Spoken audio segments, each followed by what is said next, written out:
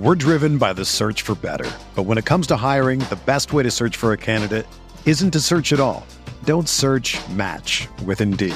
Indeed is your matching and hiring platform with over 350 million global monthly visitors, according to Indeed data, and a matching engine that helps you find quality candidates fast. Ditch the busy work. Use Indeed for scheduling, screening, and messaging so you can connect with candidates faster. Leveraging over 140 million qualifications and preferences every day, Indeed's matching engine is constantly learning from your preferences, so the more you use Indeed, the better it gets. Join more than 3.5 million businesses worldwide that use Indeed to hire great talent fast. And listeners of this show will get a $75 sponsored job credit to get your jobs more visibility at Indeed.com/Blue Wire. Just go to Indeed.com/Blue Wire right now and support our show by saying that you heard about Indeed on this podcast. That's Indeed.com/Blue Wire. Terms and conditions apply. Need to hire? You need Indeed.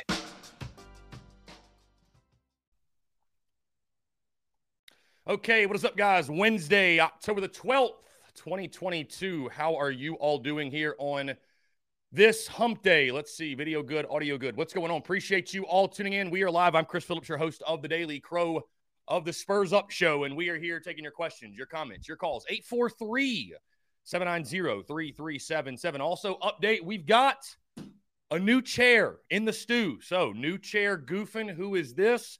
We got a new chair trying to get this thing situated. Appreciate you all tuning in again, guys. Very exciting day here on this Wednesday. A lot to get into. We've already got storylines and tidbits coming out regarding next weekend's game against Texas A&M. Also, we got my good friend Anthony Treesh, who will join the show here in about 5 minutes or so. Anthony will join us to talk everything that happened over the weekend against the Kentucky Wildcats. As well as look ahead to the game next weekend a little bit. We'll focus mostly on Kentucky, but we'll also spend some time looking ahead to Texas A&M next weekend. Again, guys, appreciate you all tuning in. Thank you all so much, babes and waves. What's the status of the A&M quarterback? Man, it's Wednesday of the week prior to the game, babes and waves. There's rumblings, there's rumors that potentially Haynes King will not play, and they will turn to Connor Weigman, I believe that's how you say his name. They will turn to a 5-star freshman. So South Carolina probably going to be facing a backup, truly a backup. I mean, this is QB3 for A&M. Gamecocks probably going to face a backup yet again for the second straight week. So it kind of feels like, man, maybe the stars are aligning here for South Carolina.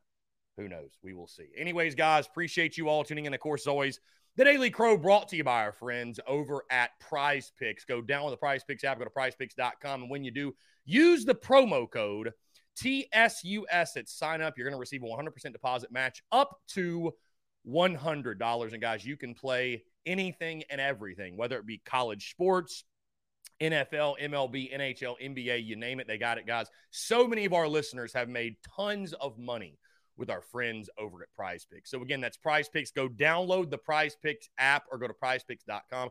When you sign up, use the promo code TSUS. You're going to receive a 100% deposit match up to $100. Be sure to check them out. Tell them Chris from the Spurs Up Show sent you, and let's break the bookie this fall. Also, in the Big Cock Club Discord, head over to the TDC Questions channel, the TDC Questions channel. Be sure your questions are answered there. And thank you so much to all of those who tuned in to the Big Cock Club Hangout last night. That was a lot of fun. Had a good time. I've got a little update. I've got a little update for you guys. Chase Floyd. Chase, I did not go to the store, my man. A 4-pack of those Rebel Rabbits is $25. I was not making it back out to the store, my guy. I will update you on how the night went, Chase, in just a second. But no, Chase seemed to think I was going to the store. No, I was not going to the store, my guy. Anyways, we're going to fire over this link to our good friend Anthony Treesh of Pro Football Focus. Let's see. I got a lot of DMs over the weekend. A lot of DMs. Here we go. Here he is.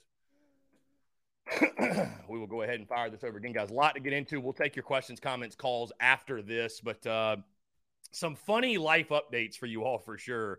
Specifically last night, as you all know, Rebel Rabbit, now one of our business partners, if you will. And I was fortunate enough to have a couple of their beverages last night. And let me just tell you, it was an experience. The folks on the Big Cock Club Hangout caught just the last like 20 minutes or so of it. It was an experience. Let me just say that. And something I want to update you all on. Also, guys, as you see, I'm rocking the long sleeve here. Want to promote, obviously, we got long sleeves, hoodies, pullovers, you name it. We got it. Obviously, the weather's starting to cool off a little bit. You're going to need all these things. We also added some new long sleeves. We got all your favorite designs, Beamer Ball, Beamer Rattler, Clem Sucks, all that good stuff. And again, hoodies, pullovers, long sleeves, jackets, beanies as well. Be sure to go check that out at tsus.store. That's TSUS right here on my head. .store. Lady Bree says, you want to prove you're a man? Try waxing your beard while listening to this show. I will not do that. You can have it. You can absolutely have it. That's all on you. Anyways, we are waiting on Anthony Treese, guys, waiting on him to join. Appreciate you all tuning in. Also, those who are tuned into the podcast form of this, welcome. The podcast did drop this morning, episode 714, but of course, you're now hearing the Daily Crow on our TSUS podcast feed. So again, welcome to those of you who maybe don't normally tune into the Daily Crow. I feel like you're going to get a lot of value out of this show. And again, really, truly do appreciate y'all tuning in. All right. That being said, again, he joins us every single Wednesday, and I'm very excited to chat with him here on this hump day because it feels good to be good, and it feels good to be talking about a Gamecocks win. Of course, Anthony Treese, Pro Football Focus, joins us. Anthony, what's going on, my friend? How are you? Doing pretty good. How are you doing? I am doing well, man. Appreciate you asking. The fun is in the winning, of course, and I'm glad that we sit here on this Wednesday talking about a big Gamecocks victory. Now, Anthony, you alluded to it, right? You felt like South Carolina was capable of doing what they were doing or what they did on Saturday, but we just hadn't seen it in so long, right? From a South Carolina team going on the road, playing the way they did, and really dominating Kentucky up front, which is something that the Cats have done to South Carolina, it feels like, over the last 8 years. I'll give you the floor. Just talk about the game as a whole, South Carolina's performance going on the road at night in a hostile environment, whether it be with Will Levis or no Will Levis, but the job that South Carolina did to get a top 15 victory over the weekend. Yeah, I mean, it's definitely something that they needed, right? I mean, now they're on a 3-game winning streak. Things are looking a lot better than they did when they were 1-2, and kind of had some disappointing performances against some of these, higher levels of competition with Arkansas and Georgia. And then Kentucky, like you said, I mean, they just outmuscled them in the trenches a little bit. I thought from, Kentucky's offensive line, obviously it's not up to their program standards, definitely not one of the best in the SEC, but I mean, South Carolina made them look really, really bad. And I think that kind of speaks volumes about kind of where South Carolina is getting better at defensively, and also just the state of Kentucky's offensive line. So I think that was kind of the big takeaway. And if I had to give out kind of, my gold star for the game, would be that pass rush, right? Because they were all over in the passing game, and getting there with multiple sacks, a lot of key sacks on first down too, just made it really difficult for Kentucky's offense to get anything rolling there. Even the run game, Chris Rodriguez was Chris Rodriguez. He was a bowling ball, right?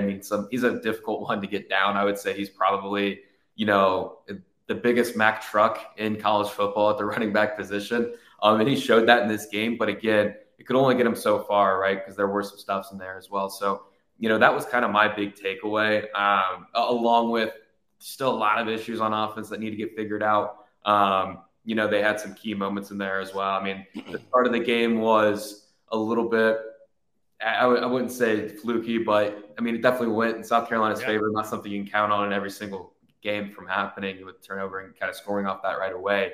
But overall, this was something you needed to see from the defense, whether it was against the backup or not. And the offense still got a lot of room to grow. There's still some things I need to see from them. A lot to prove, in my opinion.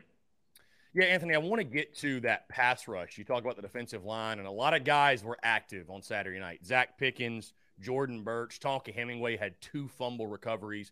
And we talked a lot about the numbers going in that Kentucky game, that South Carolina had one of the highest, or I think the highest blitz rate in college football, and only had 4 sacks coming in the game.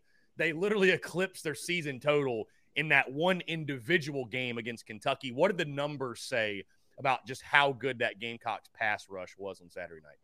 Yeah, and the thing was, like, a lot of the sacks, it was a 4-man rush, right? And what you said right off the top caught my attention, because it was the same thing was thinking. A lot of guys were involved, right? I don't think there was a singular player that just was the game wrecker. He was the key piece. He was the reason why everything was so successful. I mean, it was the pass rush as a whole.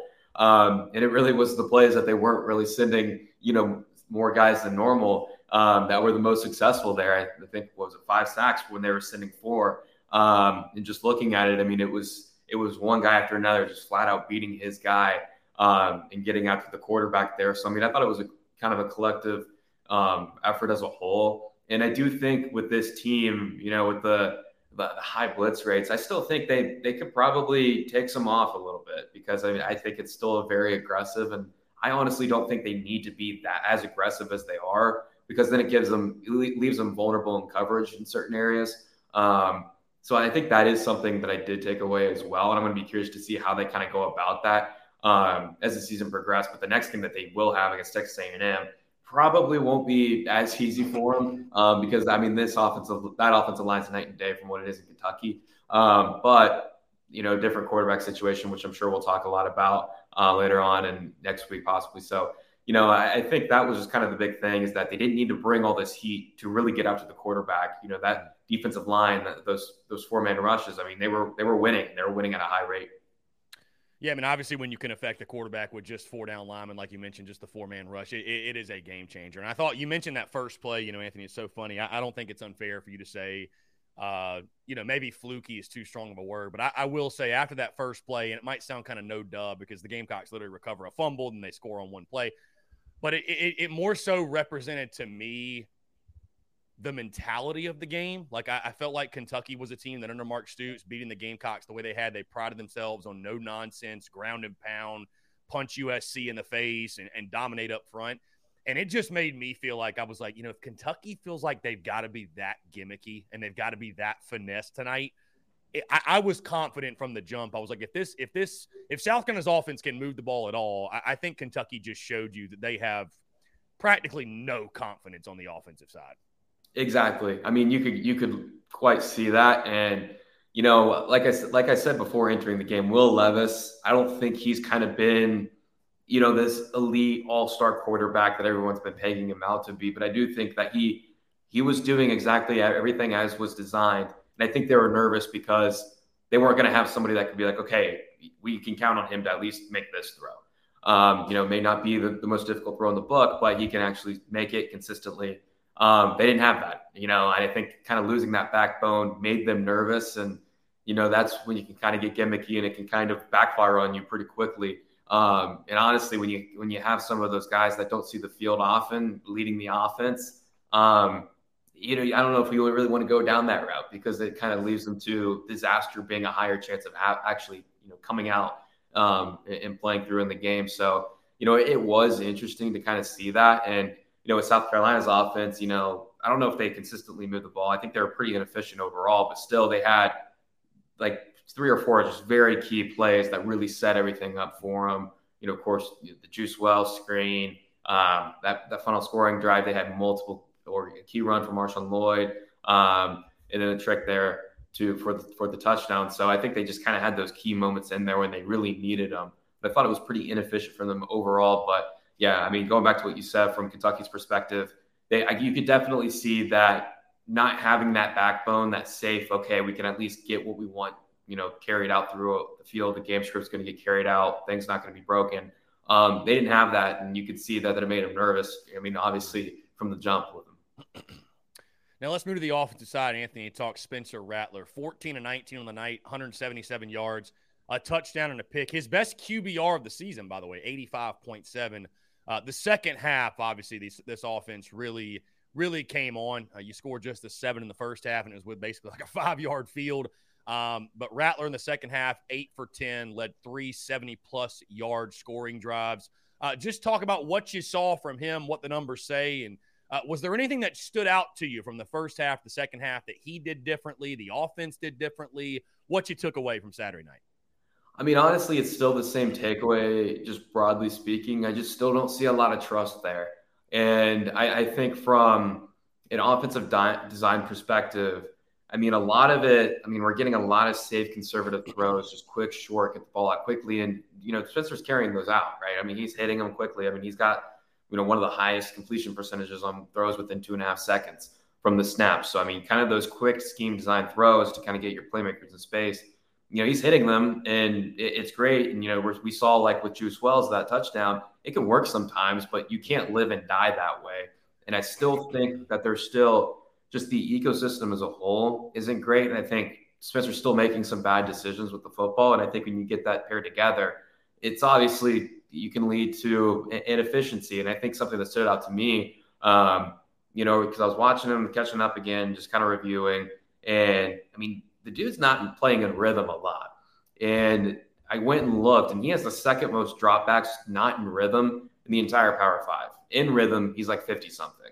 So, I mean, it's a pretty drastic difference there when you're not playing in rhythm, it leads to kind of mixed results. And, we still see some holding on to the football, some hesitancy, firing into smaller windows late, and that can lead to plays on the ball from the defense.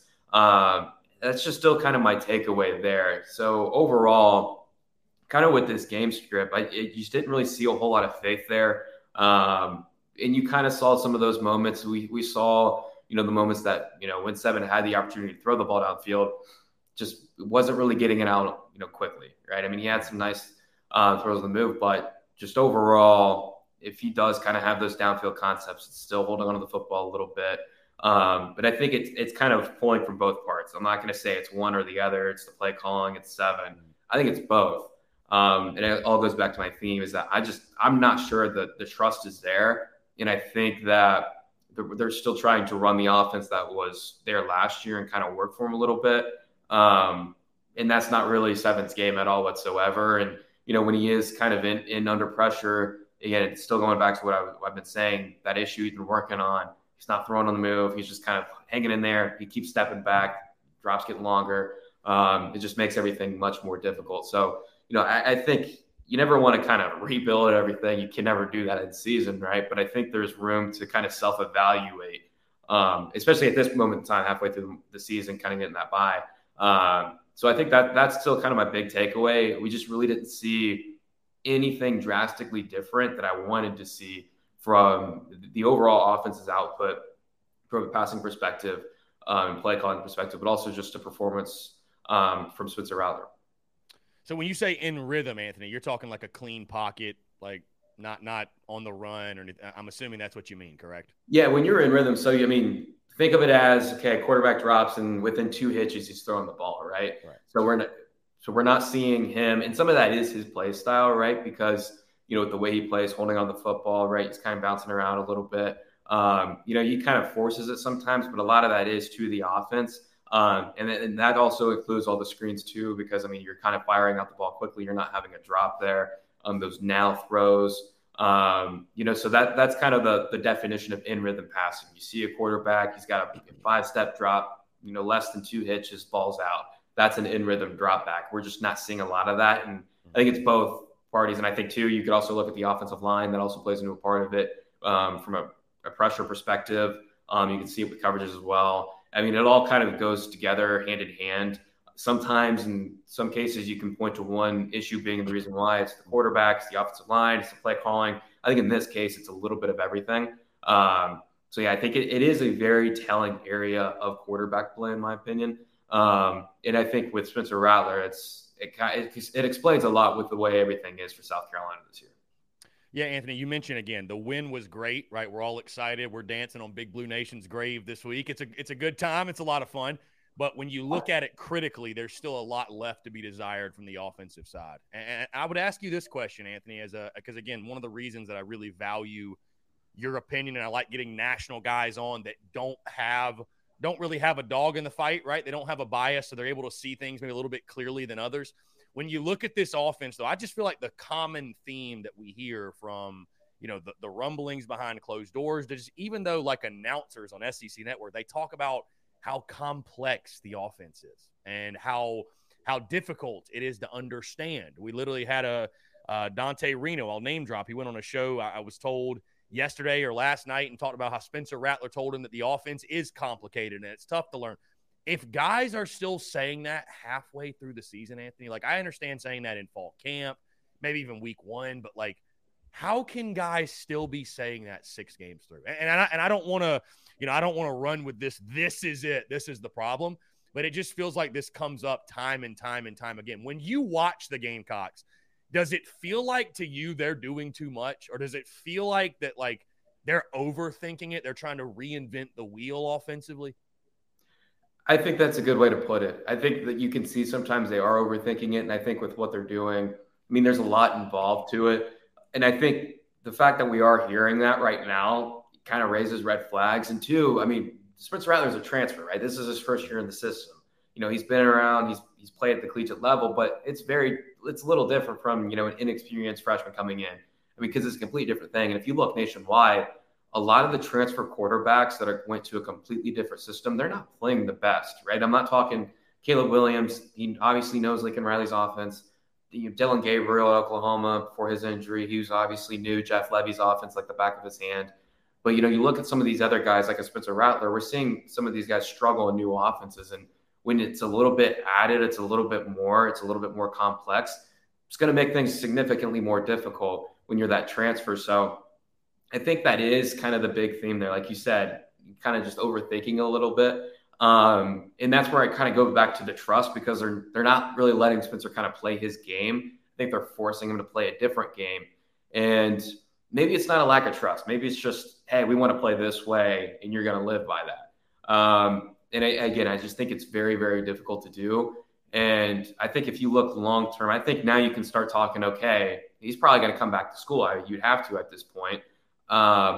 What's going to change? What do you expect for next season? Is the offense going to change? I think you never want to look too far ahead, but I think that's kind of what comes to my mind right now, because right now, whatever they're doing, it's not working at all whatsoever. Changes are going to have to be made. And I don't want to call for anybody's jobs. I never want to do that. But something's going to have to change, whether, it's the way they're kind of, design some stuff, some of the plays they install, concepts, or it's just a completely new person calling plays in general. So, I think that could be, fully understandable why some of these players are struggling. And when you get these guys, and I said it before the season, I was telling everybody this, I said, I think it's the year of the unknown that's going to capture a lot of people's attentions internally, just nationwide. They're going to be focusing on these schools that just went super transfer heavy. How does it work? How is everything gelling? How can they adjust to this new system? And I think South Carolina is going to be a case study for a lot of teams saying, okay, they had a lot of transfers,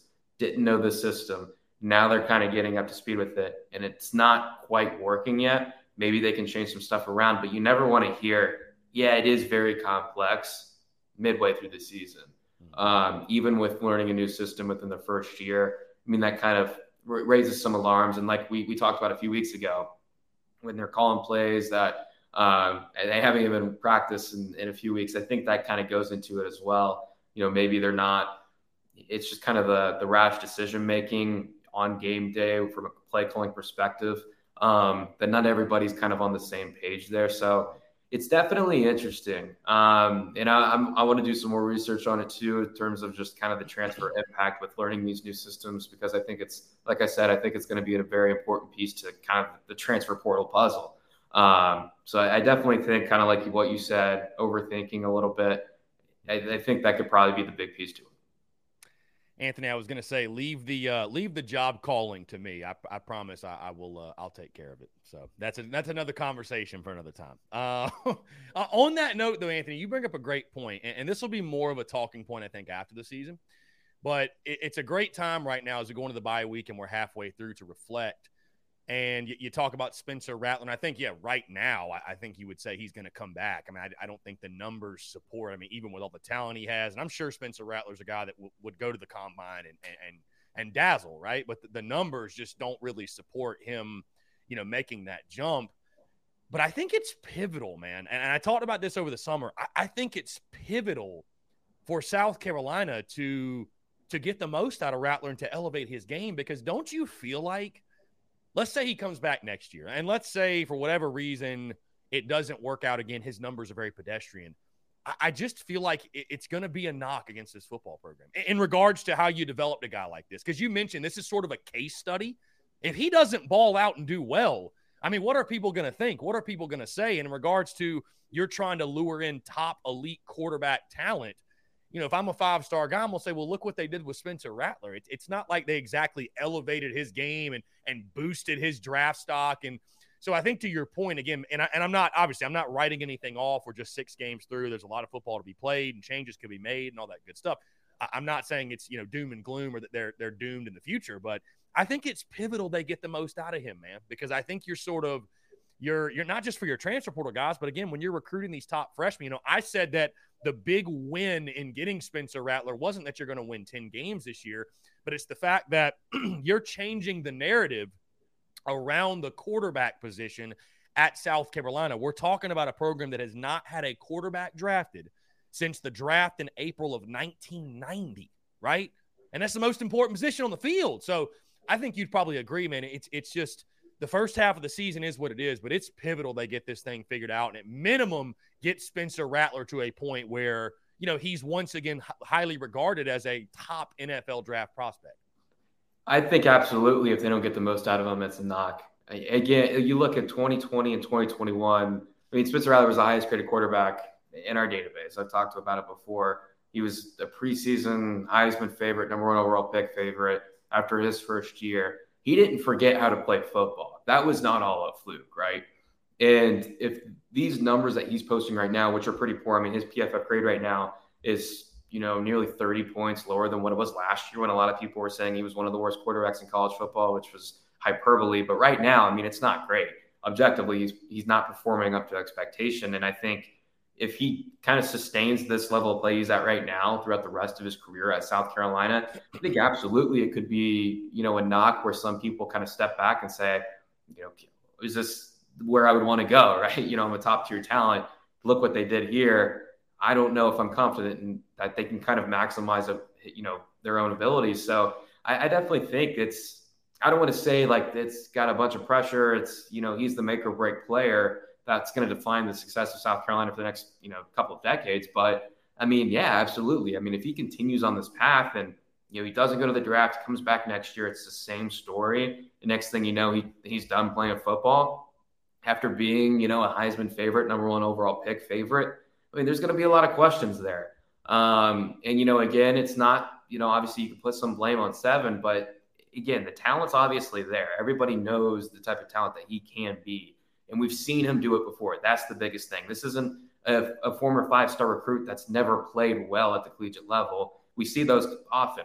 Quite often. You look at some of the top 3 quarterbacks in every single recruiting class, usually 1 or 2 of them, they falter and they never live up to expectations. They never even show signs of them being a capable college quarterback. But we've seen that from Spencer Rattler on multiple occasions. He took Oklahoma to a Big 12 championship, his first year starting for the program. So, we definitely know it's in him. And I think if he can't even come back to sniffing that level, I think it could be something where, a lot of people are asking, can South Carolina kind of take that next step forward, right? Can they actually develop these guys? And I think if you look too at some of the other 5-star talents that have walked through there recently, we haven't seen them kind of reach that type of level, and that doesn't help the cause at all whatsoever. So, I think it's definitely an interesting situation.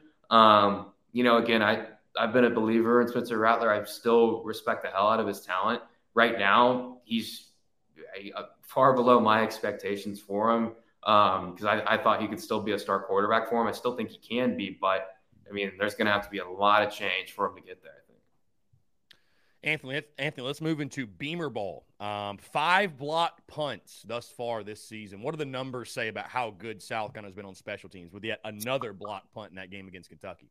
Yeah, one of the highest graded special teams units. I think they're top 15 in special teams grade right now, just like they were last year. They're top 3. We talked about it a few weeks ago. And again, I think that does kind of speak on coaching. I think with special teams, obviously, your athletic ability goes into it a ton, but that's coaching more than anything. And I think anybody at any level of football will recognize that. I think coaching matters really in college football more than anywhere. But I think specifically on special teams, that's where it really, really matters. And that's where it really shows.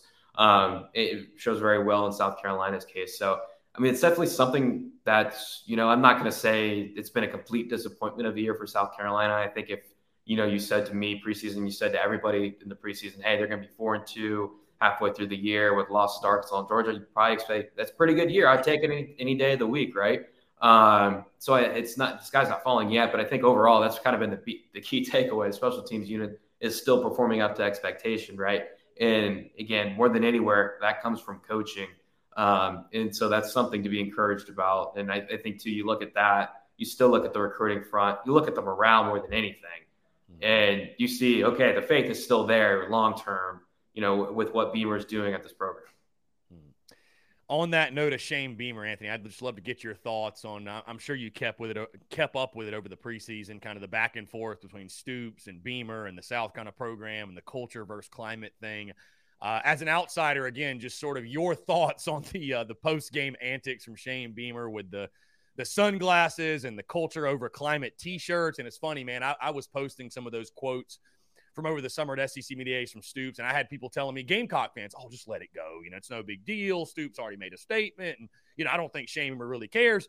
Yeah, he took that shit pretty personally. So, your thoughts on just, it was one of the it's just the fun side of college football, right? So many times it's all coach speak, and these guys don't let their personalities show, and that was just pure excitement and enjoyment and adrenaline, I would say, for all parties involved Saturday night after that W.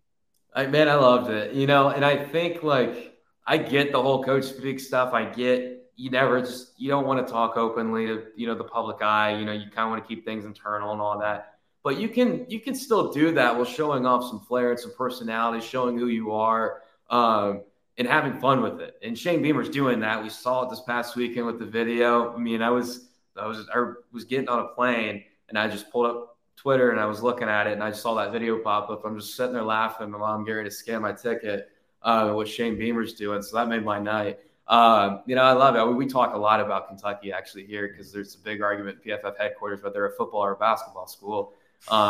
Different sides on that. Being in Cincinnati, a lot of Kentucky faithful here, not me. I don't have a side really anywhere, but I thought it was a lot of fun. And again, I think from a recruiting perspective, you look at that, you're like, I want to go play for that guy. And he's having fun. He's enjoying it while still making sure his players are up to speed and making sure everything's, straightforward and still kind of having that, I would say he's a mix of the old coaching mind and the new mind. He knows how to do it the right way in this day and age. So I loved it. I think in that moment, I'd do the same thing. You got to kind of address it at some point. But yeah, I really enjoyed that. Anthony, before we get you out of here, it's crazy, man, how winning one game can just change the complete outlook and perspective of your season. It's why we talked about it being the greatest inflection point of the season. This time last week, I had folks saying, Chris, we'll be lucky to go 5-7. It's, the season's down the tube, and you go on the road and you beat the Cats, and all of a sudden I got the same people telling me, man, we could start 7-2. But the reality is this, when you look at the second half of the schedule, and now we're hearing these rumblings about Texas A&M, and they might be on QB3 coming in the game next weekend. And you start looking down the schedule of Mizzou and Vandy and Florida and games that you feel like are very gettable. Tennessee will be tough. Obviously, I think they're at minimum the third best team in the SEC, and then Clemson on the road. But this season is setting up, I think, to kind of be what we all thought it was probably always going to be, around a 7-5-ish. If you could hit 8-4, that would be an incredible finish. But, with that win against Kentucky now, and you've won 3 straight, whether it's perfect or not, this is going to be a football team that's playing with a lot of confidence, a lot of momentum. And then again, you hear the A&M news this morning with the quarterback situation. And Anthony, I tell you, man, it kind of feels like the stars are aligning for a big run here for Carolina football. For sure. And I think let's say everything stays as it is, the offense is still the way it is, 7-5 is still on the table, right? I think it's a pretty favorable stretch there. Like you said, Texas A&M, their quarterback situation is, pretty bad at this point. I know they're going to have their QB3 is a 5-star, but he's a true freshman. We don't know how he's going to perform. I would probably say more, the reason they were in that Bama game was just quarterback struggles for Bama. Jalen Milroe, he looked bad. He had 5 turnover-worthy plays for the game, 0 big-time throws. I think that played more into it, not having Bryce Young than anything, than Texas A&M just kind of being the better team. But I think that's a game that's interesting that could go in South Carolina's favor. And then in the preseason, Florida looked like it was going to be a tough one. I think it's probably a little bit less than that. Not to say it's going to be difficult for him, but Anthony Richardson, he hasn't performed to expectation. It's still the same story, just a lot of inaccurate throws, bad decisions. Basically what we saw last year, just a raw product that still has a lot of room for development.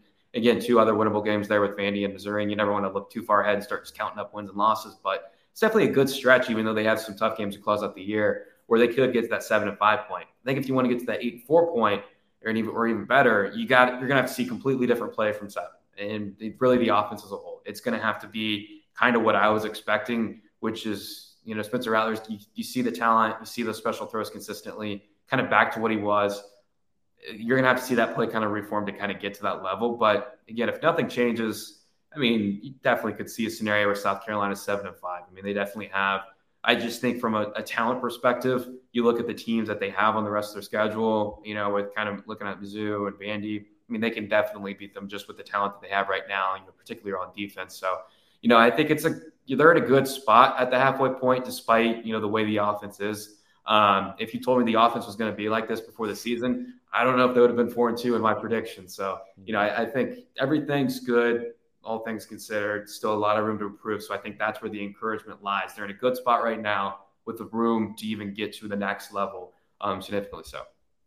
Anthony, you make such a great point, man, because I think about it too. And I posted the numbers for Spencer Rattler in the first half of the season because next Monday I'll do my full mid-season report card show and kind of look back at the first half. And I mean, you look at Spencer Rattler's numbers, and if you would have told me the Gamecocks were 4-2, just to go through these, Anthony, I know you probably already know these, but 66% completion percentage, 1,298 yards, 5 TDs, 8 interceptions. I mean, if you would have told me Carolina was 4-2 with those numbers, I probably would have said you were crazy, but you still somehow found a way. So like you mentioned, man, if they can maybe take the second half, what they did in Lexington, and sort of bottle that up and improve on that moving forward. I mean, the sky's the limit, I think, for this football team, but we got to see it happen, obviously.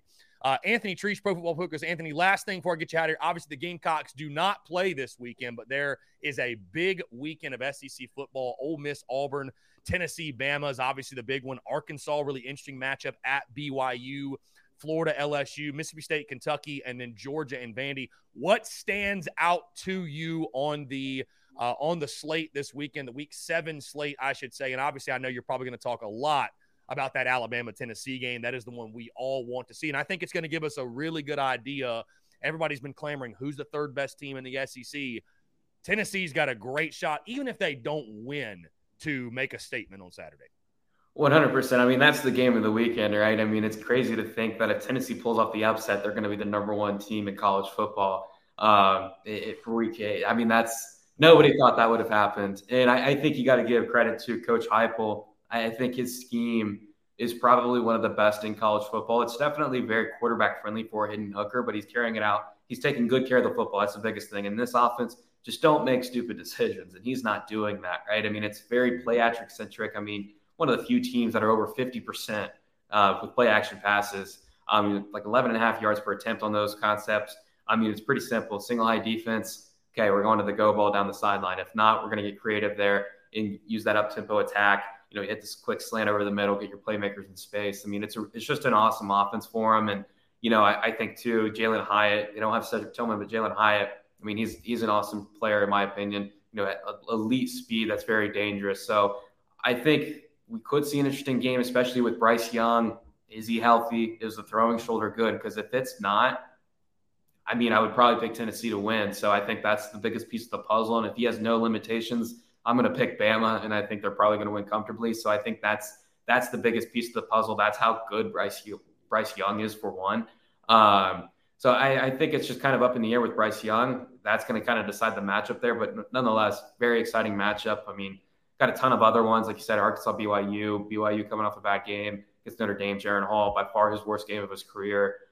Just really couldn't do anything that they wanted it to do offensively. And I think it's just going to continue to be more difficult for him with Arkansas because this is a physical team. This is a very physical team, as physical as Notre Dame. So I think that's going to be the big piece of the puzzle too. Even outside of the SEC, you got Michigan, Penn State. I think that could be, sneakily the best game of the weekend aside from, and maybe not sneakily, but aside from Alabama, Tennessee. J.J. McCarthy, I think he's a star, top 5 quarterback in college football. Just a lot of good football that is going to be played. You got USC, Utah on the West Coast. I mean, we were talking about it in here at the office. It's looking like one of the best slates of the weekend, so I'm pumped for it. Yeah, Anthony, I think I read something yesterday. The most ranked on ranked matchups in a slate of college football since 2017. So we've got a really fun weekend of ball. Again, even though the Gamecocks are not playing, I'm sure everybody tuned into this will be glued to their TVs watching all the action unfold. Anthony Treesh of Pro Football Focus joins us every single Wednesday. Be sure to check out his work on social media and at profootballfocus.com. Anthony, appreciate you taking the time, man, and we'll do it again next week. Yeah, appreciate you. Talk to you soon. Absolutely, man. Take care. Great stuff there from Anthony Treesh, man. Really appreciate him taking the time. Always look forward to our conversation, guys. On that note, we are going to jump into a break, but on the other side, I want to hear from you. Your questions, comments, calls, and more. You're tuned in to the Daily Crow.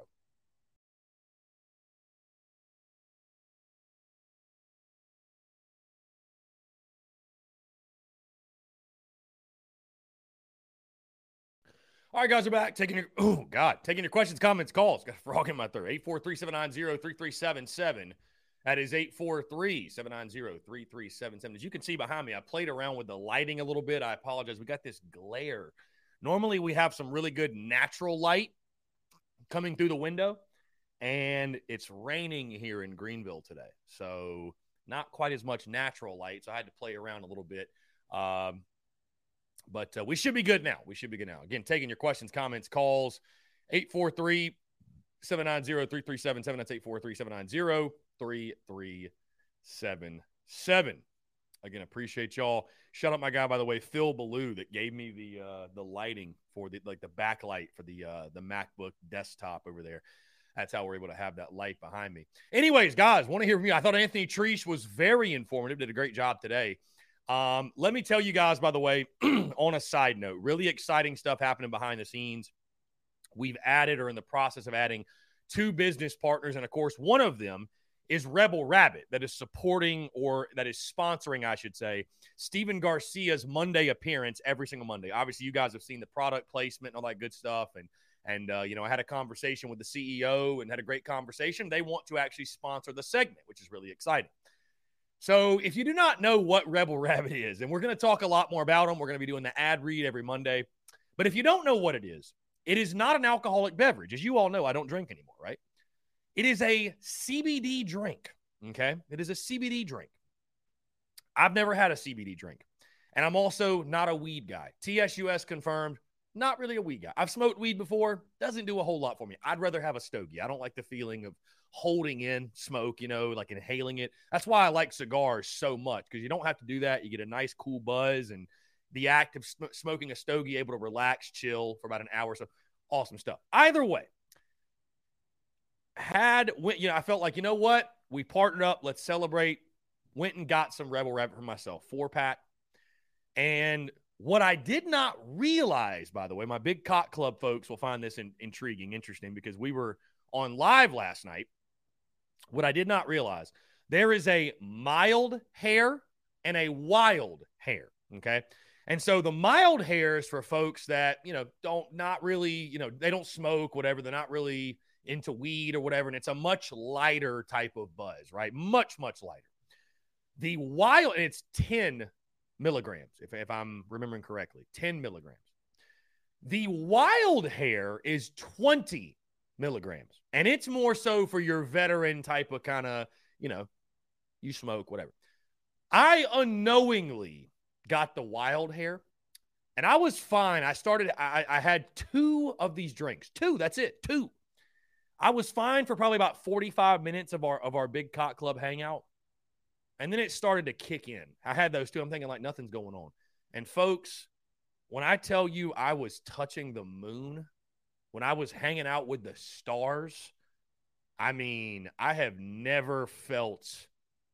It was wild. It was wild. Highly suggest Rebel Rabbit. Again, they're one of our sponsors. I highly suggest it. Nothing like alcohol. Dude, I was on a cloud, bro. I was FaceTiming someone after the fact, and it's like I was trying so hard to pay attention to them, but it felt like I was watching the conversation from the other side of the room, like I was out of my own body. I mean, it was just, I'm someone that's obviously very talkative, very alert, very engaged in conversation. I mean, we do it every single day. And I was like, dude, I'm like not even there. You know what I mean? So hey, it was a good experience, great time. But I'm someone that, like, I'm always alert. I'm 24/7, like alert, on top of things, running a business, making content. These drinks had me like melting into the couch. Yeah, went third person mode. That's a great way to put it. Literally went third person. Like it felt like I was playing Grand Theft Auto, like I was watching myself. You know what I mean? So wild experience. The CEO told me, Pierce, he told me that he's like, yeah, we'll get you some 10 milligram and that should suit you well. But yeah, I had the wild hair, the stronger one. Whoo boy, I was zooted to say the least. So anyways, just wanted to give you guys kind of a life update. I highly suggest it. How does it taste? Tastes well. Tastes good. It just tastes, so it's a seltzer. So it just tastes like a flavored water, but it doesn't have like a kick like alcohol, nothing. It's a very easy to consume drink. Solid. I had the grapefruit, really good. But that was an intriguing experience. That was, I mean, I was FaceTiming somebody and I felt like I zoned out. It may have been for like 10 seconds.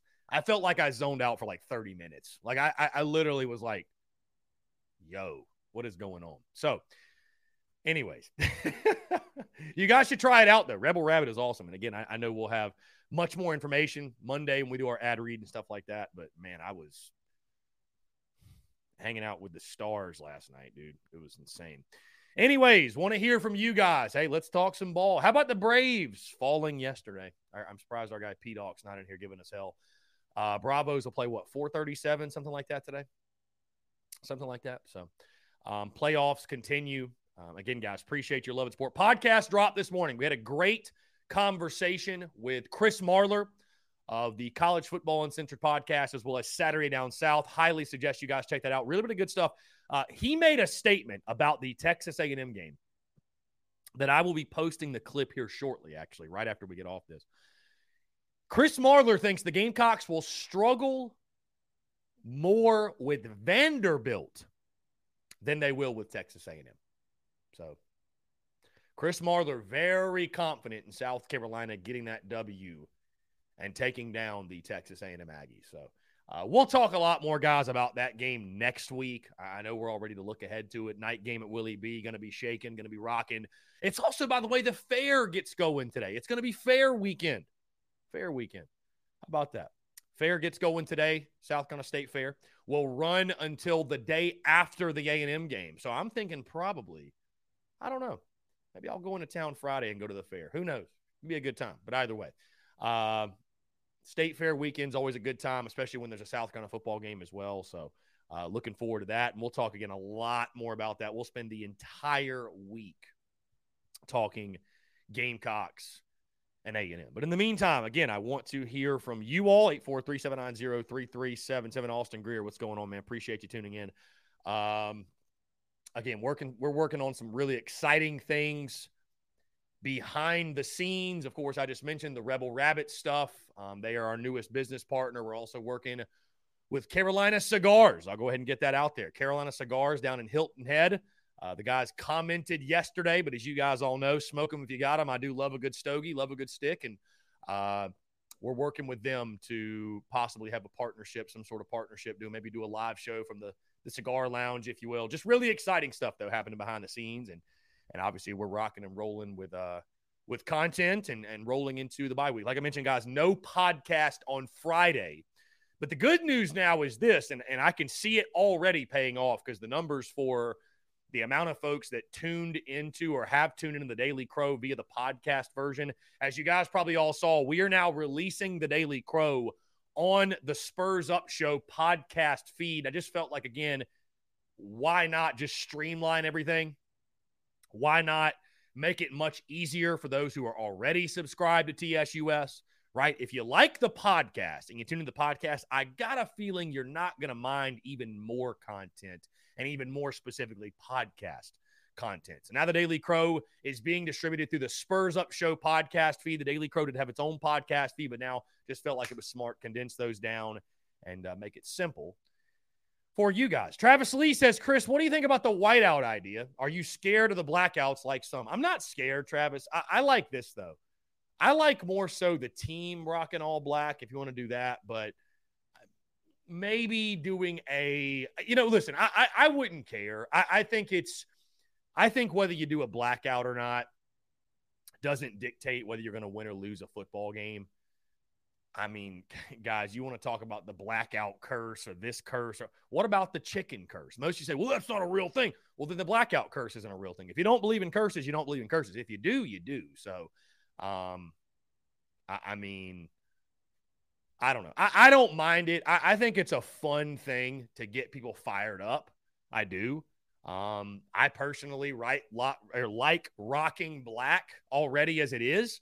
So if they want to do it, fine. I'll tell you this, though. I really liked when Spurrier was the coach and they did garnet on game days. Just wear garnet on game days. Wear your garnet. I like that personally. But that's just me. So we'll see what they do. We'll let them worry about the uniforms, and maybe they'll go the alternates. Maybe they'll go the throwbacks, the black magics, whatever. Who knows? Maybe they'll just go big game garnet. I don't know. Anyways, let's jump into my guy Chase. Got a good laugh out of the Chase. I was zooted, my guy, for sure. Let's see. Getting into the Big Cock Club Discord, the TDC Questions channel. Stupid is as stupid does. Culture over climate with stoop in caps. Love that, Lexi. Love that. Absolutely love that. Let's see.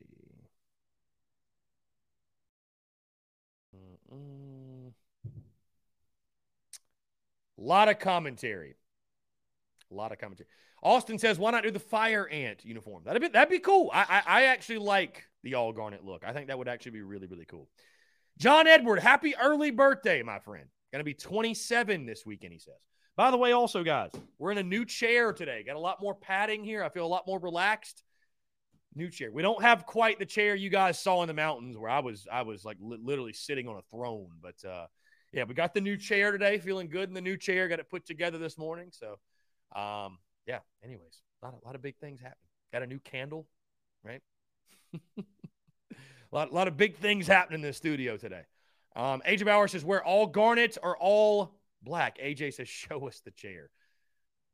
AJ, I'm not getting up and doing that. I mean, it's just your standard, just a cushioned office chair. I didn't go crazy.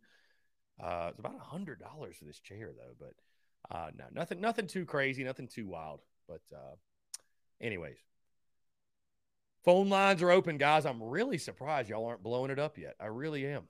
I really, really am. I thought the comments, though, I thought the comments from Anthony were interesting. And again, it's as we sit now at the halfway point, it gives us a lot of time to reflect on the first half and what South Carolina has done at this point, and specifically what Spencer Rattler's done also. And I posted his stats this morning from the first half. And, guys, I think at this point, if nothing changes, right, if everything just kind of stays the way it's going to stay, and listen, I'll go on record and say that's what I predict. I don't think that the win at Kentucky really solved anything for the long-term health of the season. Let me just put it to you this way. I'm not saying the Gamecocks couldn't win the next 4 games, right? I'm not saying that. It's possible. They're all toss-ups. What I'm saying, though, is that I think this football team's identity just sort of is what it is. I don't think you're going to see us over time, turn into some juggernaut offensively, right? Like, we're going to need our defense to play well. A lot of 41 to 38 games, anything easy like that. Let's jump to the phone lines. What's going on, man? How are you? What's going on, man? I'm doing well. What's up? No, I just always want to say it's long time listener, first time caller, never listened to your show.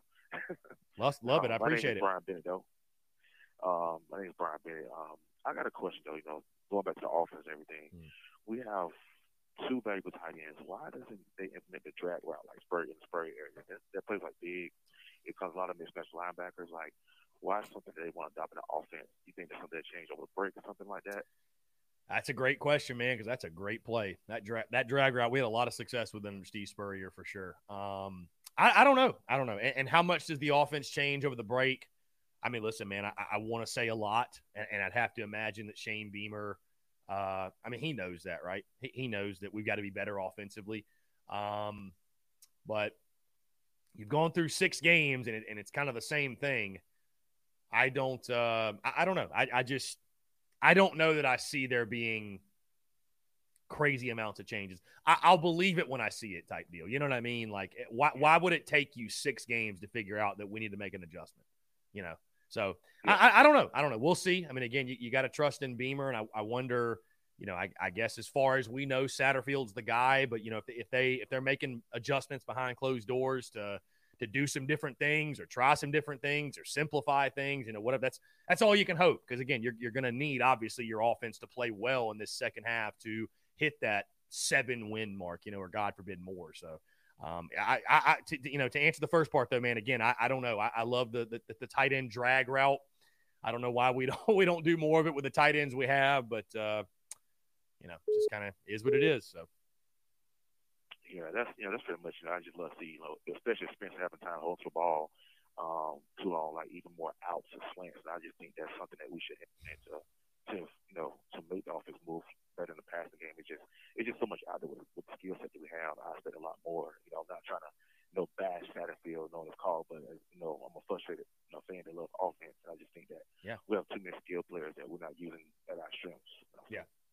No, I mean, listen, I don't think it's bashing Sat at all, man. I just think people want to see more from the offense. I mean, it's an offensive game, and you know, we all want to see the offense have success. So, whatever adjustments they need to make, man, we got to see it. We got to see it. Yeah, and also just last thing here, I know Beamer's a big practice guy. You know, you practice, you produce, and you play.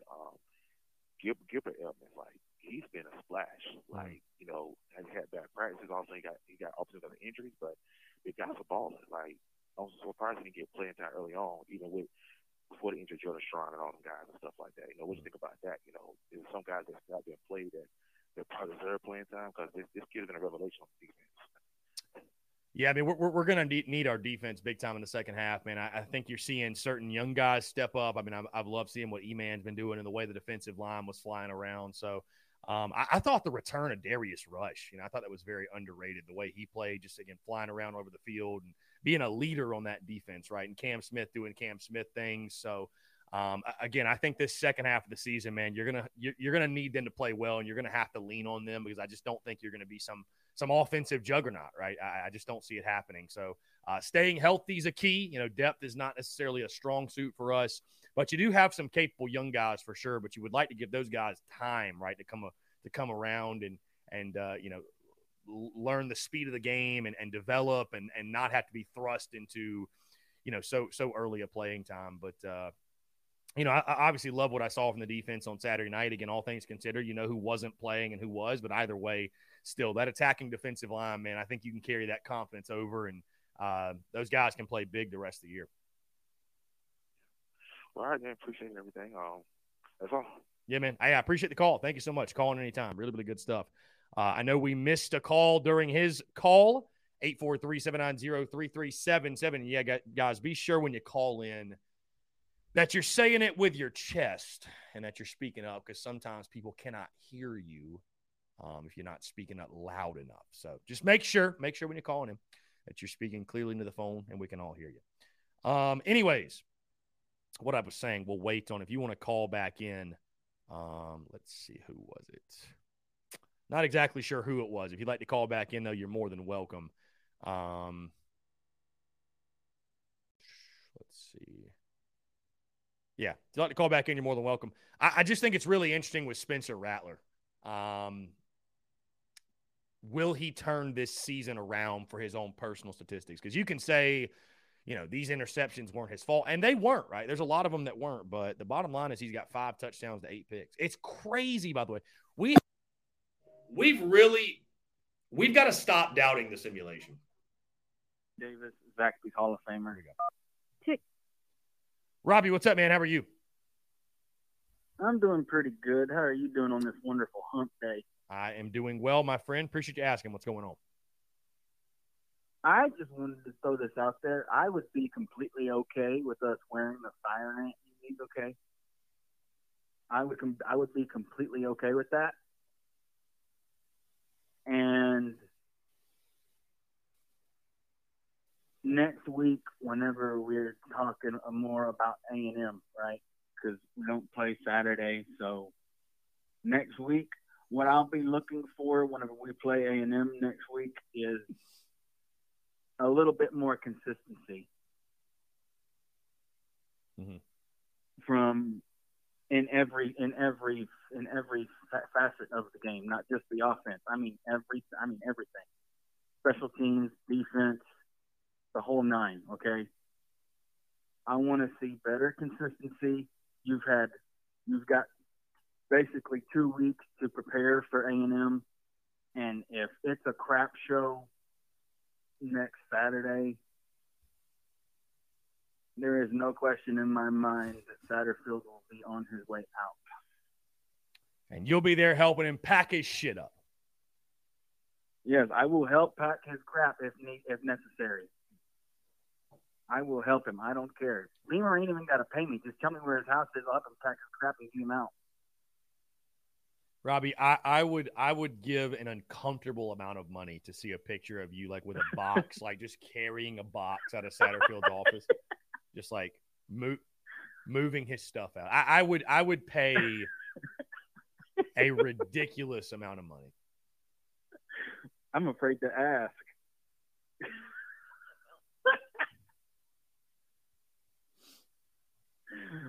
Oh man, but I still don't. And also, like I said earlier, several weeks ago, right? I think even if by some miracle, okay, we play well in the back, very well in every form, I don't see a reason why you bring Satterfield back. I mean, you would have to have just a major offensive explosion in the second half of the year. You would.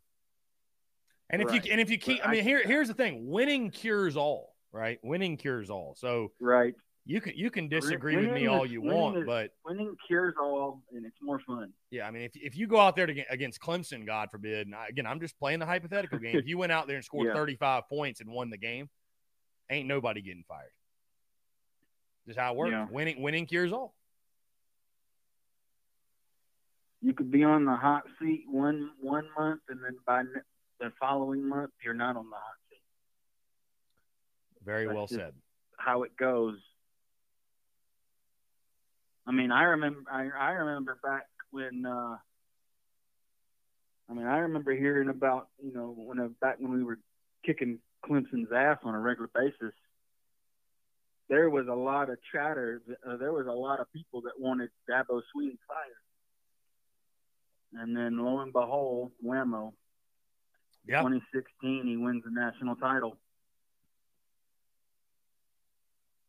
Wild how that works out. Yeah. I mean, listen, it's Sat's coaching for his job, no doubt. His contract ends at the end of this season. So, right. Again, while the Kentucky win was great, and it was a blast. It was a lot of fun. Feels good to be 4-2. Feels good to be good. But, I mean, the offense is the question mark for the rest of the season. That's going to kind of determine, I think, that's going to determine your fate for sure. So, we'll see what adjustments they can make over the bye week. Right. And there's no doubt about it that this offense is going to have to show that it can play for a full game and not just a half.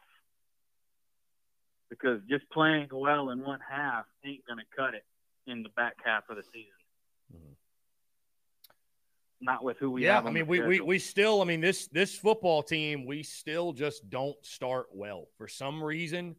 I mean, I know the Kentucky game got off to a positive start, right? But I mean, a little bit of good fortune, which you need. I'm not taking anything away, but just purely offensively, 90 yards in the first half. I mean, I don't know. I think that's just kind of who this team is at this point. It's.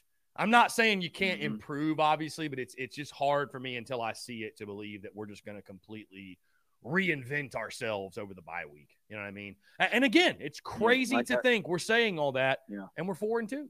We're 4-2. So and like I said, I think I said this yesterday. if we somehow in the back half of the season, right, against anybody that is on the back half of our season, if we score the first 3 to 4 times we have the football, then I'll be satisfied. Mm-hmm. But that has not happened at all. Okay. I'm throwing South Carolina State, Charlotte, and out the window. Okay. Yeah, and Georgia State out the window. Until I want to see us absolutely just at will move the football, score every time we have the damn thing, and put teams away that actually have a pulse.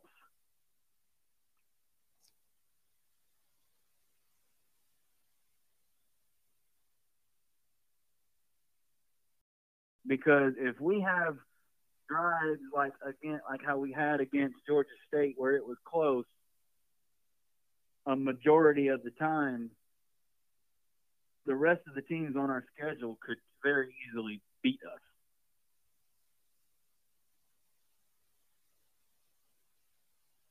It's a really good point. It's a really good point, Robbie. I mean, yes, I think Missouri had a horseshoe shoved up their keister last week whenever they were playing Georgia. That game should not have even been close. I'm actually shocked that Missouri played Georgia that close. I don't know what happened, but I was not expecting that game to be that close. Yeah, no, that was Mizzou could have won that game. Very easily could have. Pick six. I think they had a pick six. Take care of business, man. Yeah, take care of business. Robbie, well said, my friend. Always a pleasure to chat with you. You have a good one, okay? Yeah, man. Take care. Good stuff. Robbie Davis, as always, calling in. Doc Graybeard. I don't know exactly what Doc Graybeard is referring to in these very kind of off the wall comments. I don't know. Anyways, let's see. Rebecca says, I'm going to my South Carolina Gamecocks bedroom and getting me an Orange Crush and listening to the show in my recliner. Rebecca, love to hear that. Great stuff. Anyways, guys, 843-790-3377 as we sit here on the bye week. How are you guys going to enjoy the bye week, by the way? You just watch football? Do you kind of try to get away from football? Anything specifically, you guys? I think it's really interesting how our bye week literally falls. It's perfect, too, for content. But it falls right in the middle of the season. It's just really interesting. 6 games down, 6 more to go. We got a text here. Hey, Chris, what if Spencer has a good season and beats Clemson, then announces he's coming back for another year? That would be awesome. That coming from Sherb. Yeah, I mean, yeah, if Rattler had a great season and wanted to come back, if Rattler had a great season and wanted to come back, I mean, that would be great for us. I think if he has a great year, like if Rattler balls out in the second half, plays well, has sort of the second half we thought he was going to have in the first half, if he has that type of second half, I think he's probably gone. I don't know. I just think the plan for him was always to go to the draft. Now, if he continues the way he's playing, I think he's probably back. Because, I mean, again, would you say his draft stock has been helped this year? I mean, I certainly to this point wouldn't say so. And I know he's a guy that we just talked to Anthony Treesh about that, he'd go to the combine and he would dazzle. But I just don't know that Spencer Rattler at this point has the numbers that support him making that jump. I mean, how great is his draft stock right now? And again, like I talked with Treesh, I do think it's important, man, for South Carolina to figure this thing out and get the most out of him. Because if I'm an opponent recruiting against South Carolina and I see what they've done with Rattler, and let's just say it continues and he has very pedestrian numbers and he comes back next year and then it happens again, dude, I'm telling recruits, dude, listen, look, South Carolina, they can't develop talent. They can't get the most out of talent that they get on campus. Why would you go there? 5-star quarterback. Come here. We'll get you to the league. We'll develop you. We'll get the most out of you. You're in a quarterback-friendly system. You know, like the big draw I thought of getting Rattler in the first place was changing the narrative around the quarterback position at South Carolina. If you drop the ball with him and you hurt his draft stock by him coming here, you failed. In my opinion, you failed. The Spencer Rattler, the point of getting him, you missed it. You failed. So it is imperative they get the most out of him. It's imperative they have him, they elevate his game. And that includes statistically. I mean, he needs to do well statistically, right? Again, haven't had a quarterback drafted since April of 1990 when the draft was happening back then, right? So absolutely need to find a way to get the most out of it. Guys, we're rocking, we're rolling here on this Wednesday. Going to jump into a quick break, but I want to continue to hear from you more. Your questions, comments, calls, and more on the other side. You're tuned in to the Daily Crow.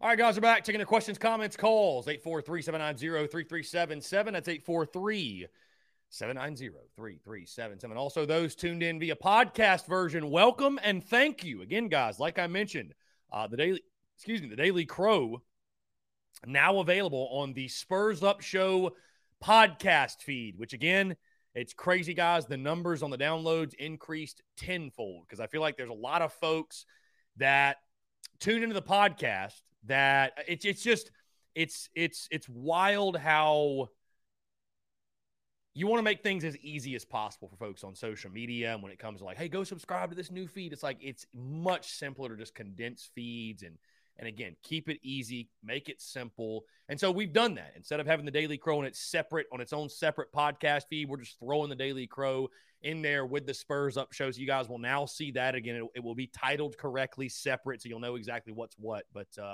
yeah, the Daily Crow podcast version now available for you all. Bree, what's going on? How are you?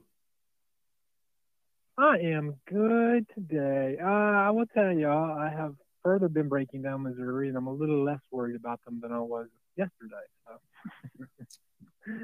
So. Man, Chris, I wasn't really going to call in today, but I got involved in this conversation this morning, and it just kind of made me want to say something maybe to, the whole fan base, really. It's like, guys, we are way ahead of schedule. And somebody was like, well, how do you figure that? We're only 4-2, and I was like, oh, whoa, okay. Well, I guess if you're looking at just this season, then yeah, I guess I can see where you're saying we're not ahead of schedule, even though we just beat a top 15 team that we weren't supposed to beat by, betting odds and yada, yada, yada, yada. I would say we are ahead for this season, but let's take the season out. We're way ahead of the program under a regime that's not even 2 years in. And then the other part I was hearing, and I've been noticing, is all this talk about, well, we haven't beat this team in 7 years, or this hasn't happened in this amount of time, and da-da-da. And it's like it gets pushed onto the coaches we have now. They're taking the responsibility of something that and I called in and I said this before. We love Spurrier. We love that he brought our team up prominence, but he also left us in a really shitty spot, and then Muschamp came in and tried to clean it up and didn't do a good job on it. Now we got a whole new coaching staff coming in, and all these like, well, we haven't beat Texas A&M ever, blah, blah, blah. Well, it's a whole different staff. What happened the last 7 years doesn't really matter now because we have a whole new staff that's turning the thing around. In our first year, we overachieved, way overachieved. Not just in wins, getting a bowl win, we overachieved in recruiting. By what people thought we were going to be able to recruit last year, we ended up with a top 25 class. We overachieved in the transfer portal, and now we're overachieving already in wins this year, and we're already overachieving in recruiting. Guys, come on. We're looking at a top 15 recruiting class at this point. Yeah, I mean, so to throw everything on them is ridiculous. Yeah, I would just say this, Bree, to your point. when it comes to achievement, overachieving, underachieving expectations for the first couple of years of the Beamer era. I said this when he was hired, that I'm in it for the long haul. I mean, obviously I support Shane Beamer, in it for the long haul. And in my opinion, these first 3, 4, maybe even 5 years are just about building the program. So as long as you're going to postseasons every year, I know people think, oh, well, bowl games don't matter. It doesn't matter if you go to a bowl. Yes, it does. Yes, it does. It generates excitement around your programming. Look at last year. How could anybody, at least in the Gamecocks fan base, say that bowl games don't matter? You beat UNC, and I mean the hype and the excitement, and I mean, of course, we saw the expectations inflate to a crazy degree. People talking about winning 9 or 10 games, or God forbid, pushing Georgia for the East. But it just goes to show how much positivity can come and how much positive buzz and momentum can come from winning a bowl game. So I think in the first couple of years, listen, would I like to win 7 versus 6? Yes. Would I like to win 8 versus 7? Yes. But for me, I think in these first couple of years, these first couple of seasons, as long as you're continuing to build the program through recruiting, right, and keep the program moving on an upward trajectory, and I think you can do that by just making bowl games and winning a couple of those bowl games as well. I do agree with you that, I would say we're a little bit ahead of schedule. I think we were definitely ahead of schedule last year. That team last year had no business going to a bowl game. And I don't say that, to take anything away from that team. I don't say that in a negative way, but realistically, when you laid out the map for, I think, the Shane Beamer tenure at South Carolina, when he was hired, right, immediately when he was hired, we all said going into last year that making a bowl game would be a massive success. Well, why did we say that? Because we understood the rebuild that he was inheriting. So you were ahead of schedule last year. To sit 4-2 at the halfway point this year, does it look the way we all want it to look? Not necessarily. Are there things? Certainly, we have the beautiful thing about this fan base is the Gamecocks. We have high expectations. We have high standards. We want the best. But as you mentioned, I think it's healthy to take a step back and look and say, we're in a good spot right now. The program's actually in a pretty good spot right now. Now, there's things that need to happen. You need to win some more games, continue to build. You need to get to that 6, 7, maybe 8 win mark this year, whatever. But if you're between, in my opinion, 6 to 8 wins the next 3 to 4 seasons even, I think that's fine. I think you're laying a positive, solid foundation. I think you are, because, again, you're not realistically going to start competing with the upper echelons of the SEC until you're able to build real quality depth. And the only way to do that is in recruiting, and recruiting, that takes time. It's about stacking good classes on good classes on good classes, because, hey, you can go get the Spencer Rattlers of the world and the Antoine Wells of the world and the Christian Beal Smiths, and you can go get all the skill position guys you want. But if you're not fixed and figured out at the line of scrimmage, none of it matters. And it just takes years of building depth to have those type of guys up front that you can just rotate in and out. O-line 2 and 3 is just as good as O-line 1. That takes years of building that depth. So I look at it a lot like the Spurrier tenure, where, first couple of years he's winning 7 games, 6, 7. 1 year he has 8 or so. But it took about 6 years, right, to get to a 9-win season and to really launch the program, if you will. So that's kind of the way I look at it. Yeah, listen, we all want more, but in the grand scheme of things, you sit here 4-2 at the halfway point. I mean, I think you got to be pretty happy. You know what I mean? I think the overall grade for the first half is by far a passing one. I mean, you're in a good spot right now, all things considered. Yeah, and what in the conversation, the way it went to, by the way, with somebody going, oh, well, if we don't beat Clemson, then we need a coaching change. We didn't beat Clemson last year. We need a coaching change. And I was like, whoa. Were you expecting to beat Clemson last year? I don't know about this year. Hell, we might have a shot. But were you really expecting to beat Clemson last year? I had said, that's not really on the coaches. And somebody goes, that's the coach's job, is to get wins. And I'm like, no, the coach's job is to continue to improve our program right now. When we have solid years of recruiting, 2, 3, 4 years of recruiting, and then we're not talking about competing for championships, then we really need to be talking about, the coaching change. As far as, like a head coaching change. You know what I mean? Like, I understand everybody's on the OC, and I'm not on or off. I know everybody's like, oh, you're always defending that. But I had brought up the point to that person too. I was like, you're mad that we lost to Clemson last year, but you're mad at Satterfield for scoring 0. Were you mad at White for letting Clemson score 30? Were you mad at White for letting Arkansas put 44 or something on us this year, and Georgia 48? It's always a call for Satterfield's job, of course. But I'm like, I'm not calling for anybody's job, because I constantly say, I could say that and go, hey, Clayton White's disappointed us at some times, right? And let these teams hang these high numbers on us. But man, it's a lot going on. It's new coaches coming in. It's going to take time. I'm patient. I'm a patient person. I've been watching Carolina for a long time.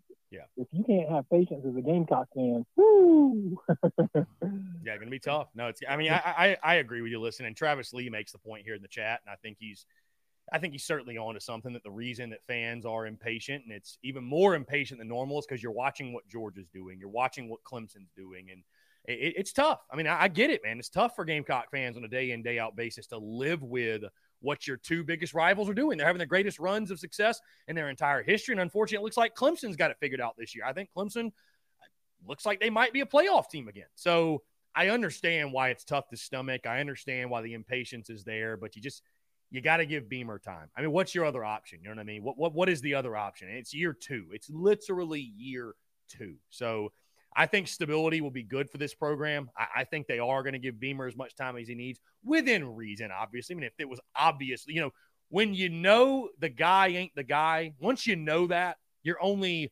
delaying the inevitable. That's what I said in year 4 of Muschamp when I called for his job. I knew at that point he's not the guy. We're literally just delaying the inevitable. And sure enough, look what happened. So, but yeah, that type of talk, man, I respect all opinions and people's vantage points and their points of view, if you will. I always say the beauty's in the banter, but I just think if you're even remotely talking about Shane Beamer's job in year 2, I think you're completely missing the mark. I really do. Shane Beamer, if he is going to bowl games every year, there shouldn't even be he is succeeding. That's a real conversation we probably should have about the Gamecocks football program, in my opinion. I don't think South Carolina's had enough success where I don't think we've had enough success where fans should scoff at going to a bowl game. We're putting out these projections of Gamecocks projected to go to the Birmingham Bowl or go to the Liberty Bowl, and you got fans saying, who gives a damn? I don't care about that. Bro, you haven't earned the right to scoff at that.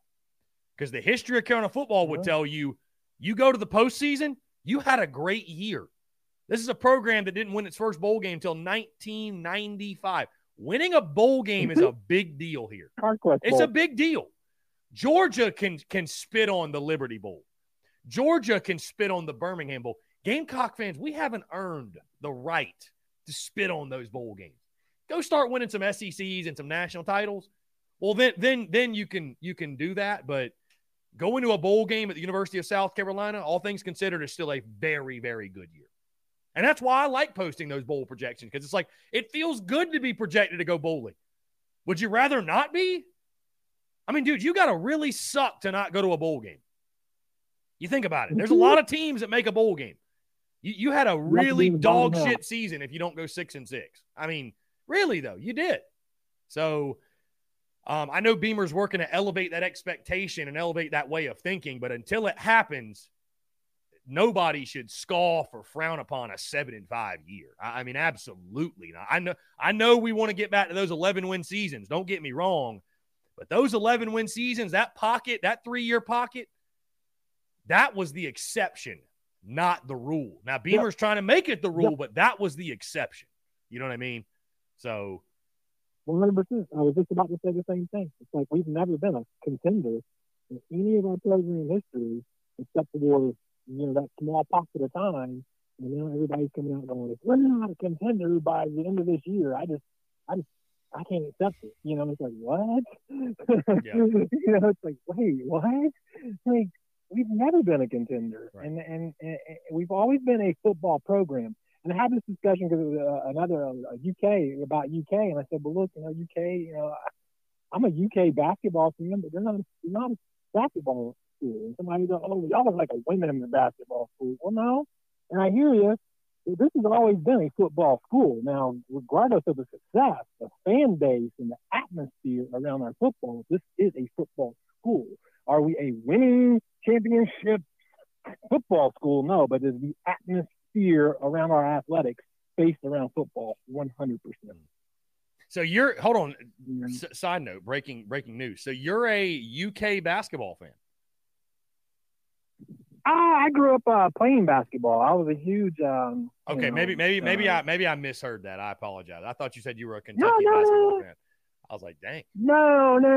I wouldn't say like, hey, I'm not a huge UK fan. I grew up watching UK and stuff, and I respect their basketball program and them as a university. I'm not like, I don't hate on UK is what I'm saying. You know what I mean? They got a great basketball program. When I was a kid, I was huge into basketball. So Kentucky was one of my favorite teams to watch. I watched UNC, Duke, and Kentucky more, Carolina when they were good, but I wasn't a huge college basketball fan either. I was always a pro fan. Hate pro football, love college football, hate college basketball a lot of times, and love pro basketball. But, preferences. But yeah, I mean, UK was a really good program when I was growing up, right? They're definitely a basketball school, and their culture is based around that, not football. Ours is based around football. Regardless of the championships or whatever, you want to say, we are a football program. We're a football atmosphere. Yeah. Yeah, for sure. It's what moves the needle for most for us, which is the case for most SEC schools. Bree, appreciate the call. Always a pleasure to chat with you. Thank you so much. I know we'll talk again sometime this week. So maybe not. Yeah, I'm busy. I'll talk to you later. All right, Bree. Appreciate you. Good stuff. That's an interesting conversation, right? I feel like when South Carolina was still winning those national titles in baseball, immediately after, I could have said we were a baseball school. A lot of people looked at us as a baseball school, but certainly it is football that moves the needle. I mean, I tell you guys all the time, I've got a really unique vantage point. In regards to what moves the needle and the numbers and downloads and all that. So, yeah, football definitely it's unlike anything else for sure. Anyways, guys, we'd love to continue to hear from you, your questions. Again, like I mentioned, guys, the halfway point of this football season. No podcast on Friday, but we will drop a show on Monday. And like I said, it'll be the midseason report card. So I'll grade everything from offense, defense, special teams, coaching, the overall grade, reflect on the first half, look ahead a little bit to the second half and what's possible. But, again, guys, I guess let me ask you all this. We'll talk about it early next week too, but since we're on the topic, and I would have rather, because I could have dropped this show on Friday, but I would have rather dropped it on Monday. I just feel like start the week off with it instead of end the week with it. Whatever. Either way. How would you guys grade the first half of the season? How would you grade? Because I tell you, while it maybe hasn't looked the way we all thought it would, I mean, 4-2 is a success. 4-2 is a success, guys. No doubt. Let's see. Rebecca says, Tennessee can kiss my ass. Indeed. Seth Wilkins, I don't know if you're talking shit to me or if you're talking shit to somebody else, but either way, the comments are booming as always. We got a text here on the text line about Spencer Rattler. It says, do you think Spencer Rattler has proven himself as a starting quarterback? I mean, is he a starting quarterback? Yes. Yes, he is. Is he what we thought he'd be? I mean, again, I don't know that you can put it all on him, right? I don't think you can put it all on him. Play calling has left a lot to be desired. So, I see a lot of the grades, by the way, for the first half, a C, a C+, B-, C-. I would just ask you this, though. I would ask you this. If you're grading it a C, I'm assuming it's just because of how it's looked, right? It's not because of the record. Because I think most of you all, if I would have asked you before the season, hey, 4-2 first 6, how do you feel? You'd have said you were ecstatic, right? I mean, I think most people would have said that. I think most would have said that, but I think it's because of how it's looked. I think that's the thing. It's because of how it's looked. But if you take away the style, or if you take away that the clamoring to see more offensively, I mean, I think it's been a successful first half. I mean, I really do. I mean, 4-2. That's it. Exactly where we picked you to be in the preseason. I mean, it hasn't been pretty, right? It hasn't been pretty for most of the season, but you found a way. You found a way. And I will say, while I talked a lot about over the summer and the preseason, what have you, that, it's about how you win in year 2, not just winning, but how you win. And I want to stand by that, but at the same time, I think early in the Shane Beamer tenure, especially while you're building the roster and you're building this program, it's about stealing wins. I mean, it's about stealing wins. If you're able to steal wins, a win's a win in the SEC, especially when you're on the road. A win's a win, right? So I think as long as you're able to steal those victories and just get victories. Yeah, Kevin, 4-2 with a ranked win. 4-2 with a win over a top 15 team. I know who they didn't have and who they did have, but still, it's yeah. I mean, you got to say it's a success. Again, there's a lot left to be desired, but 4-2, you somehow found a way to get there. Luke RJ says in the Big Cock Club Discord and the TDC Questions channel says, we couldn't stop Arkansas and we got blown out by Georgia. He gave the grade a C. Chase gave a C-. And Luke RJ, you bring up a good point. Greg Bedinger says offense C, defense C+, special teams A, overall C+. Yeah, I mean, I think a lot of and I see the grades, I think a lot of it comes back to, again, the way you lost those games. Arkansas really just running roughshod through. I mean, it was 21-3. Some would disagree, but I don't really feel like you were ever truly in that ball game, right? And then Georgia was over from the opening snap. That wasn't even competitive. So I think because of how those two games went, that also impacts the grade, the decision. And again, you guys will know my grades and everything on Monday, but I'm just curious to get you guys' thoughts. Somebody texts in about the A&M game. Is it a 7 or 7:30 game? It is 7:30 on the SEC Network. 7:30 under the lights at Williams-Brice Stadium. Should be a very, very fun night. Very fun night for sure. But I don't know how much changes, right? How much changes on offense for South Carolina in the second half? I personally don't see it changing. I think unless there is a change made behind closed doors that we're not going to hear about, right? So it's there's almost no point in trying to guess, like, who's calling the plays, like, because we're not going to know. It's going to be nothing but a guess. But if it's Marcus Satterfield still manning this thing, I don't see it changing on the offensive side, because what is clear and evident to me is Marcus Satterfield believes his scheme is going to work. I mean, if he didn't believe it wholeheartedly, I think they would have made an adjustment by now. But as I talked with Anthony Treesh, what's so bothersome, I mean, listen, guys, I do this show. I don't pretend to be a guy that coached football at the college level, and I'm going to sit there and break down film with you and break down X's and O's and give you the intricacies of every little detail of why this worked, why that worked. Here's what the scheme is. Here's the personnel. Here's the play. Like, I'm not going to sit here and do that with you.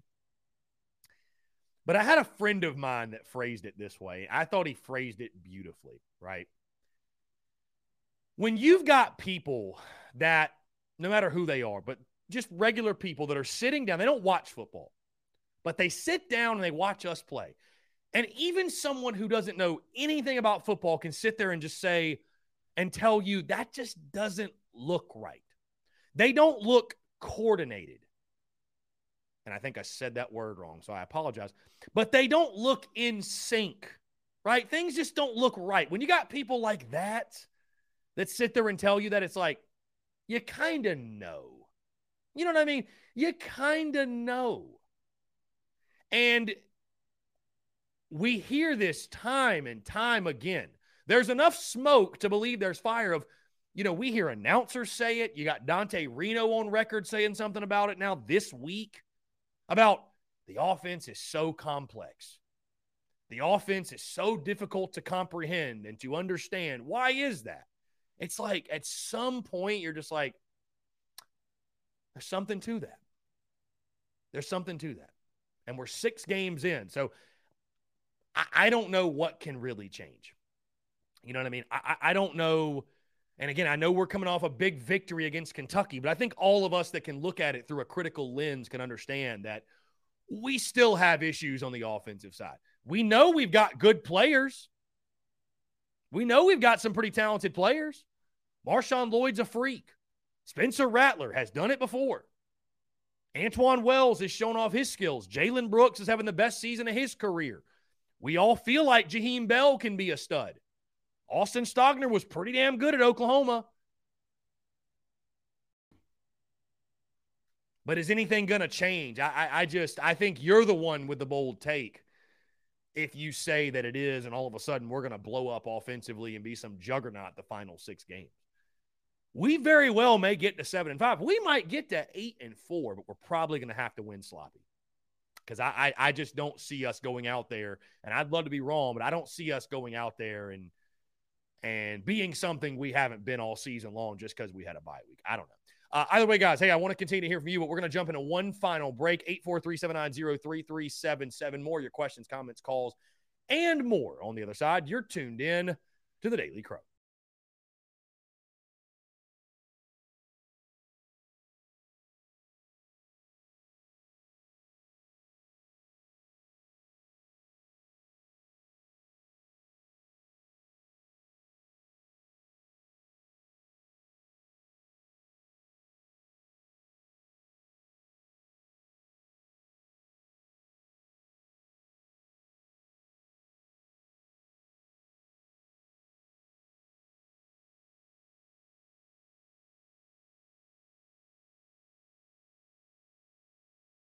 All right, guys, we're back. Final 10 minutes or so here on the Daily Crow, taking your questions, comments, calls as well. 843-790-3377. I tell you, y'all are hell in them comments. Y'all are hell in them comments. Rebecca with the animal update. Got 4 cats, 2 guinea pigs, and a dog. Says she's going to get a gamecock, a rooster for Christmas. How about that? AJ Bauer says, I'm not worried about Mizzou. I just don't want the guys having a big head and then falling flat on their asses. I don't think that'll be a problem, AJ. I don't know. I don't see that being a problem. That's just me. Maybe I'm naive. Maybe I'm not giving enough credit to it. I think our guys will come out ready to play. There's been few times where I felt like we came into a game, and at least I haven't seen it in the Beamer era. We came into a game with the wrong attitude. Right? I don't think that's been a thing for us. I don't think so. Courtney Washington, it was your standard 5-minute break. It's just flying by. Time flies when you're having fun, Courtney. Time flies when you're having fun.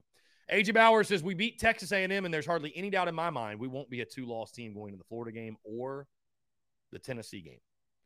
So you think, okay, I mean, that's fair. We won't be a 2-loss team. AJ, we're 4-2. What do you mean? We're literally 4-2.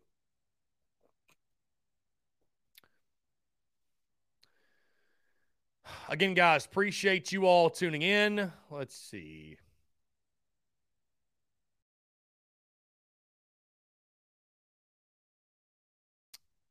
Here.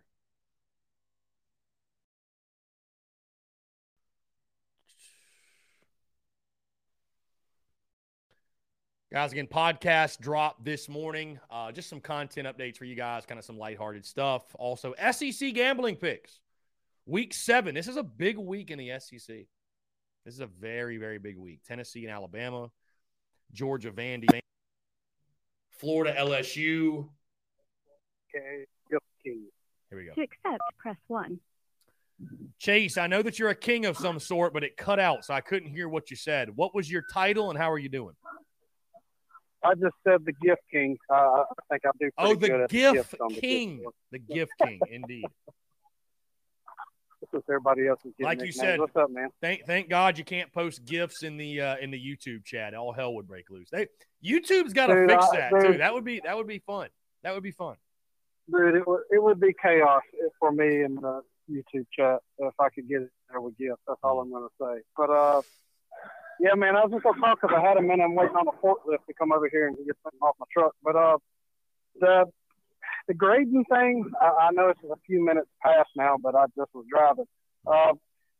My C minus, like you said, I think it's just because we haven't played a complete game yet. Now, last week I called and I said, show me, kind of like you've got every opportunity to go beat Kentucky, and they did, even though we both agree, and a lot of people in here definitely wasn't a good looking win, I guess, but it was progress. I was happy with the offense and defensive line. Now, I don't know how much mentally Kentucky was there. That has to play effect with Levis not being there because they were a completely different team. But at the same time, like I said in the Discord, Levis didn't beat us last year. I mean, it was Rodriguez and field goal, so I didn't really think it was that big of a deal if he was there or not. But it's just, to this point, C minus, and a lot of that's holding up on the special teams. Our field goal unit and special teams have been remarkably amazing this year, and that's kudos to Limbo. He's done a hell of a job to do that for us, and I don't think he gets nearly the credit that he should, because you can't have Beamer ball without Limbo. And defensively, we looked better against Kentucky, and offensively, still was a struggle bus. Whatever happened with rumors, I just wanted to give my kudos to the team for what we just hopefully we can just a little bit, and A&M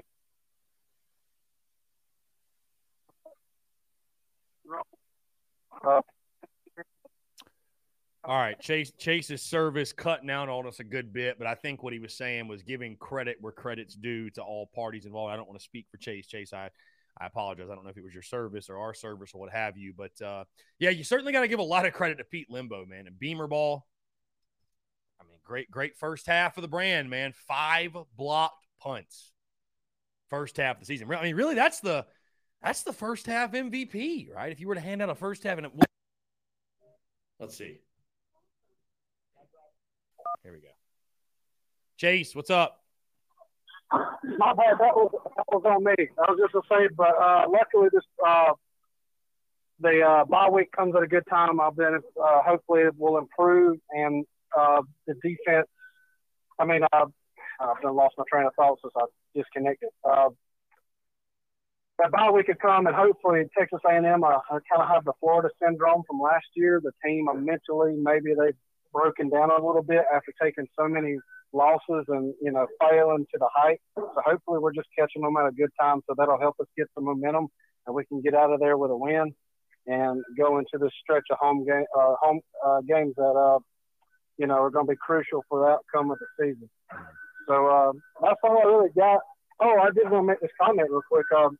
You gave us those at the meet and greets. You gave us Big Cock Club members those stickers and stuff, and I slapped one on my golf cart. Yes. My wife just noticed it yesterday, and she laughed at me. So I don't know what that means. So I just wanted to let you know that. So, all right, man. Have a good day. Appreciate it. Chase, I appreciate you, Go man. Cox. Yeah, go Cox. Thanks so much for the call. Love that, man. The Big Cock Club merchandise, the stickers, everything. It's always a good time. Always good stuff. And it's funny, those that, are not Gamecock people or just have no idea what's going on. They see that the Big Cock Club, and it's like, dude, I've gotten a lot of comments from people going through like TSA and going through at the airport, and people see my hoodie or they'll see my shirt and be like, what is that? And it's just, if you know, you know, and if you don't, you can't get in. So Jaden Harris, Mitch Jeter doesn't get talked about enough because for him to have come in and replaced one of the best kickers we've had And for him to basically be about as reliable as Parker White is huge. Yeah, listen, special teams as a whole has been really good. I know we've had a couple of mishaps here and there, but for the most part, I mean, it's hard to grade special teams anything other than an A+, man. I mean, Mitch Jeter, I think, has done a beautiful job of filling in. You blocked 5 punts thus far this season. You've had a bunch of successful 2-point conversions. There haven't been a ton to complain about in regards to special teams. I think they've done a great job. I know the only thing that folks really would probably mostly like to see more from is the return game. Kickoff return, punt return especially, but I think those guys have done a fine job. I mean, I just, I don't think I think special teams is more than held up there into the bargain the first half of the season. So Beamer ball to the freaking moon, and give Pete Limbo his love too. Guys, we are about to close up here as we creep closer to 2:00. Again, podcast did drop this morning, episode 714. My SEC gambling picks, and a great conversation, by the way, with Chris Marler of College Football Uncensored and Saturday Down South. He gave a very bold take on the Texas A&M game next weekend, which, again, I will be posting that here shortly. But I just want to say thank y'all, man. Thank y'all so much for the continued love and support. Join the Big Cock Club, by the way. On the note of the Big Cock Club, join today if you have not. We had our BCC hangout last night. We were chatting for about an hour and a half or so. We will do that at minimum once per week. I really want to do more stuff in the Big Cock Club. I want to do more stuff in regards to exclusive content for you guys. So join today, patreon.com/Big Cock Club, patreon.com/Big Cock Club. John Edwards is probably going to change my game pick in the preseason from Texas A&M to South Carolina. I hear you. Hey, I picked a loss. I think I picked a pretty sizable loss too. I picked like a 17-point loss, something like that. So we'll see. I'm not ready to make any sort of prediction. The plot does thicken, though, as Texas A&M looks like they might be on QB3 going into the ballgame. So we'll see. Guys, thank y'all so much for getting another successful day. I appreciate it. Again, go check out the podcast that dropped this morning and stay tuned to all the content bleeding out the eyeballs. Guys, I'm out of here. Appreciate y'all. Y'all have a great rest of your Wednesday, and we will talk to you all tomorrow.